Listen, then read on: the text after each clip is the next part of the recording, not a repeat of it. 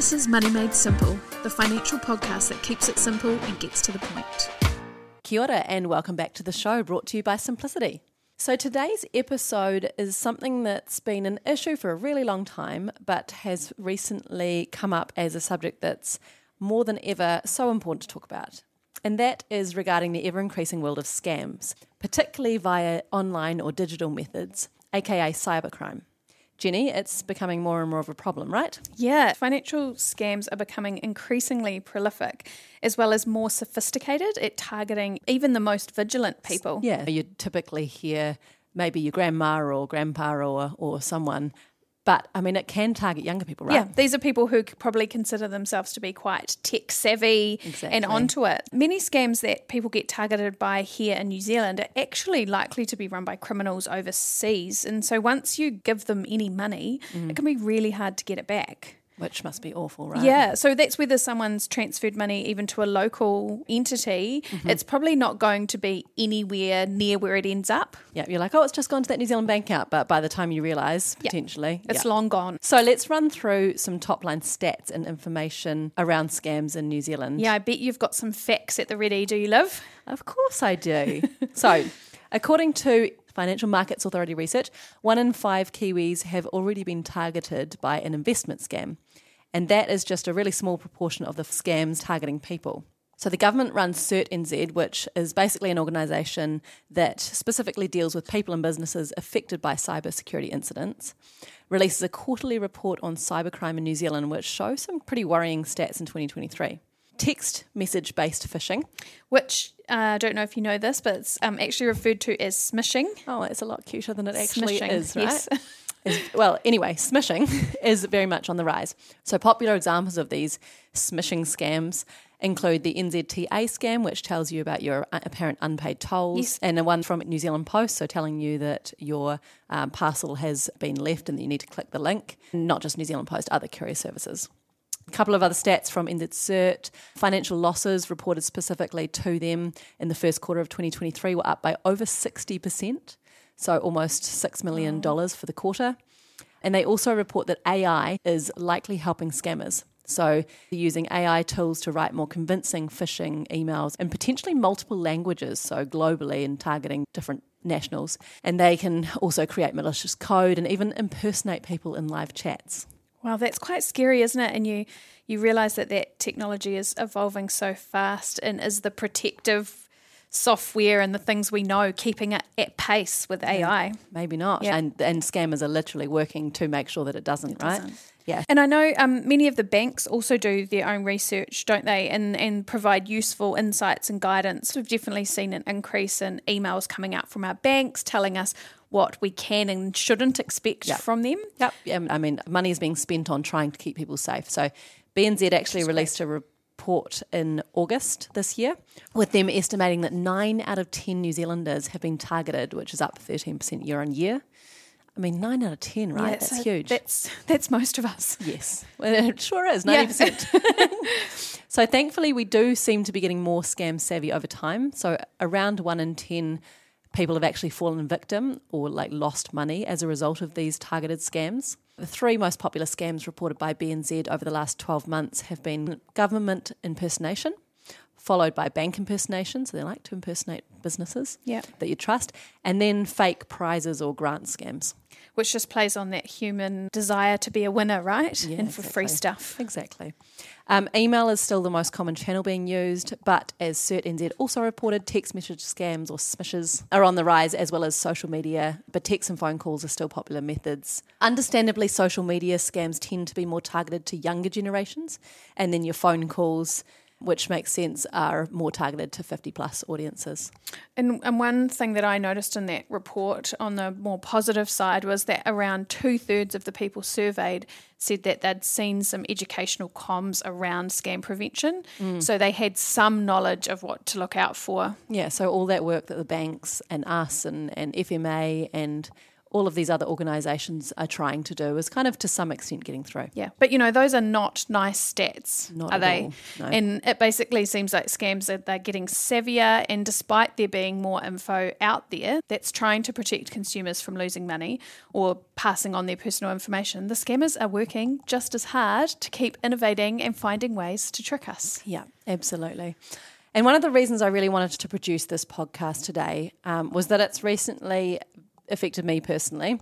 So someone that I know very well has been scammed out of a very significant amount of money. Yeah, that was awful experience for you as well, right? Yes, I'm not going to go into too much detail here in terms of the personal side of this, but as I've said, it was a person that's very close to me, and so was and still is pretty upsetting to talk about. But I think it's worth sharing, as from the research I did after the fact, apparently it's actually a really common scam both here and around the world. So how it works is basically it preys on the emotional ties between close family members or friends. This one was text message based, where a random number texted this person and many, many others at the same time, I'm sure, late at night pretending to be their child. So they were saying that the child had smashed their phone and was texting via a friend, feigning distress that all the data on said smashed phone was at risk of being lost. They then asked this person to help them quickly pay their network provider a small amount to recover the data, saying that they didn't have access to their bank accounts or cards as they were just on their phone. Then after this person provided, unfortunately, their credit card details, they came back and said that they needed the bank account details. So let's remember that the person being scammed here had no suspicions that this wasn't their child. Kind of an emotional play, I guess, assuming that the person won't start to see red flags. Are they sort of saying, hey, Dad, it's me, can you help? Or is it quite generic? Hey, bro. Kind of thing. Yeah, they were very much using, and let's remember they don't actually know who this person is. They've just spammed a whole lot of numbers. And they're hoping to catch someone in their net. Yeah. So, yes, in the instance, they used a kind of family member title. Yeah. And so this person believed that it was their child. And I mean, it was 11 o'clock at night, didn't even for a second think that it might not be their child. So bank details were provided and subsequently several transactions were made. Gets a little bit complex at this point, so I won't go into more details. But 24 hours later, this person was rung by their bank to find out that all of their accounts had been completely cleaned out, given it had been a scammer who they'd given their bank login and credit card details to. So looking this scam up, it's sometimes been coined the hi mum scam, and then there are several similar variations that are commonly carried out. And one of the really awful things about it that I saw in this instance was the shame that comes from having fallen victim to a scam. The person I know went through so much pain, not just from losing their kind of like their life savings, but also from feeling that humiliation that they got kind of, hook, line and sinker. And that's one of the even harder things I think about being affected by this type of thing. They're actually sometimes not reported or shared widely because people are just too embarrassed to share that they've had it happen to them. They didn't think that they would fall for something, and then in the moment, even the timing of that is pretty cynical, sending it quite late at night, a child in distress, you're not fully with it necessarily, so you're like, oh goodness, I just want to help, and you make some sort of poorly judged decisions that are totally understandable in the context of looking after the people that you love. Exactly. Yeah, and it's all deliberate. All of the bits of it would be deliberately from learning how it works and doesn't work. Yeah. So, I mean, these people would have lots of experience in scamming. Yeah. But anyway, so let's quickly run through some of the other common scams that are targeting New Zealanders now.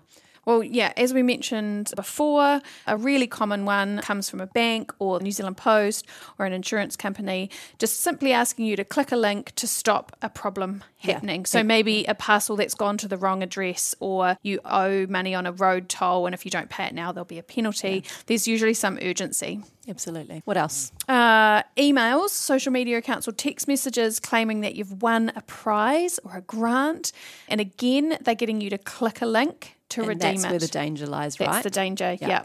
Investment scams are also really popular, where companies promise unrealistically high returns and or guarantees, and often with little apparent risk, so that's a red flag there.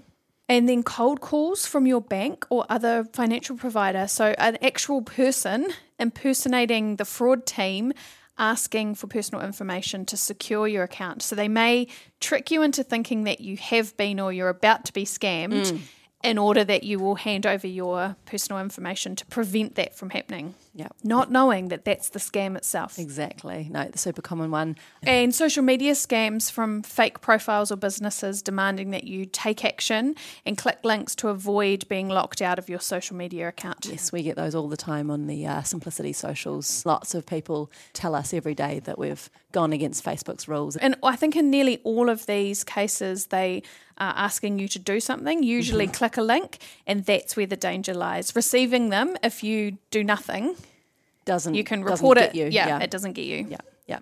So there are obviously a lot more scams out there that can and do happen. Be aware and careful when you receive any comms that you're not sure about the origin or the vibe of it, or even if it could just be very remotely suspicious.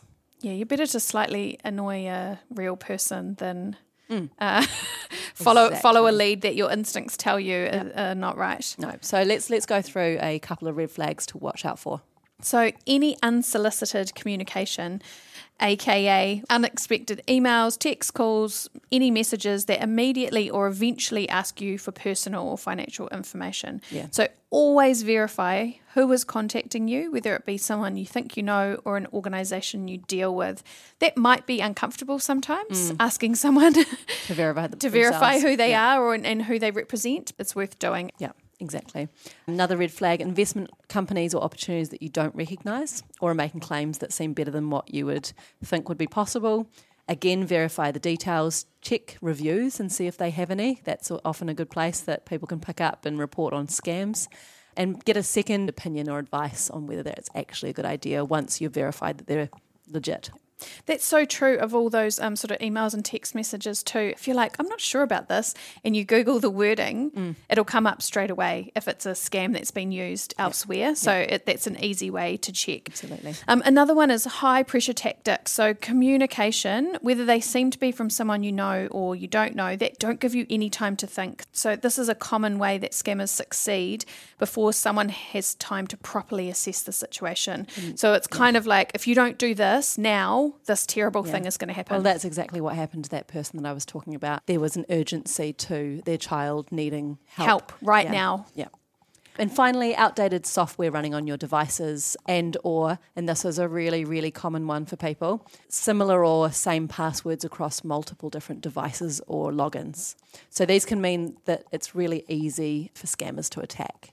This might be my own action post making this episode. My husband and I can get into anything of his because I know his single password. And I would say that is so common across the board because how many people are good at remembering 60 different passwords for different logins? It's so hard. Yeah, but it does make you more vulnerable to scams. And if you do get scammed once, that means that it's a lot higher likelihood of scammers or hackers coming for you again. And so some more steps that you can take to avoid being scammed online are staying educated and informed. The FMA has a list of common scams that they update frequently, and many banks also keep consumers updated on their latest scams that seem to be targeting their own consumers and might be really common across other banks and other providers. And share the info with your friends and family. Yeah, if you've heard of something or been affected by something, then yes, absolutely spread the word about that. Yeah. And our head of tech, Amir, has also put a list together for us to help our members and everyone, of course, whether they're Simplicity members or not, to keep their online data more secure. So I think he has 5 key tips. The first one, it's a bit annoying, but it's totally worth doing, enabling 2-factor authentication. It's one of the most crucial security features you can use, and most financial providers will offer this kind of protection to add a layer of security to your accounts. Absolutely enable it. I know that it's an extra step for you, but it's an extra barrier for scammers. Yeah, so just do it. Do it. Another one is using, as we've just talked about, strong, unique passwords.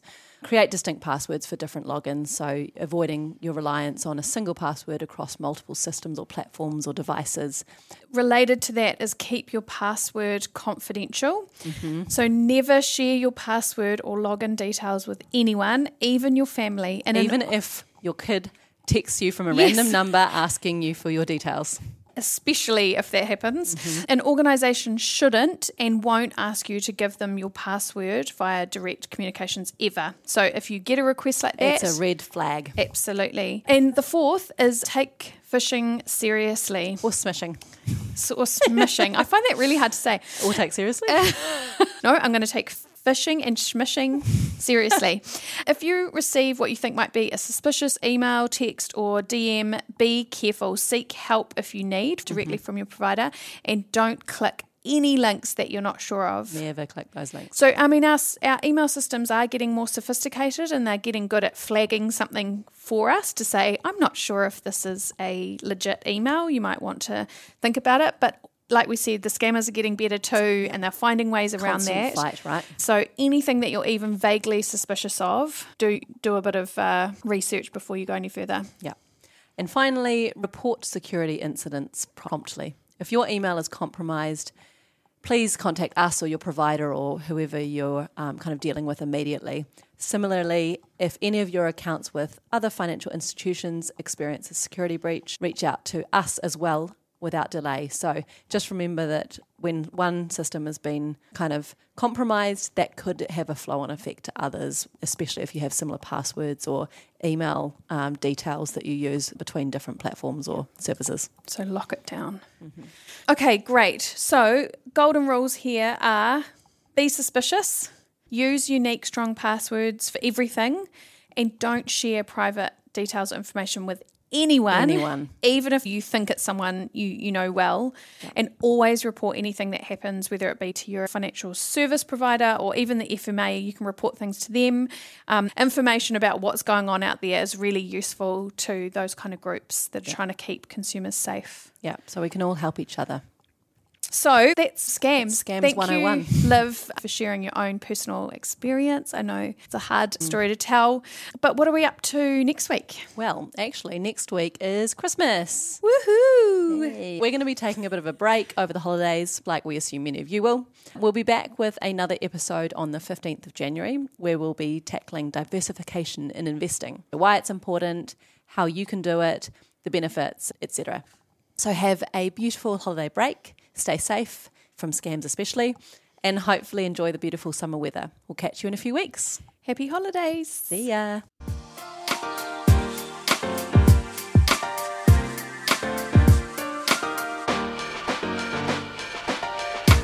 This podcast contains personal opinions and is intended to provide educational information only. It doesn't relate to your particular financial situation or goals and is not financial advice or recommendations. Simplicity New Zealand Limited is the issuer of the Simplicity KiwiSaver scheme and investment funds. For product disclosure statements, please visit Simplicity's website, simplicity.kiwi.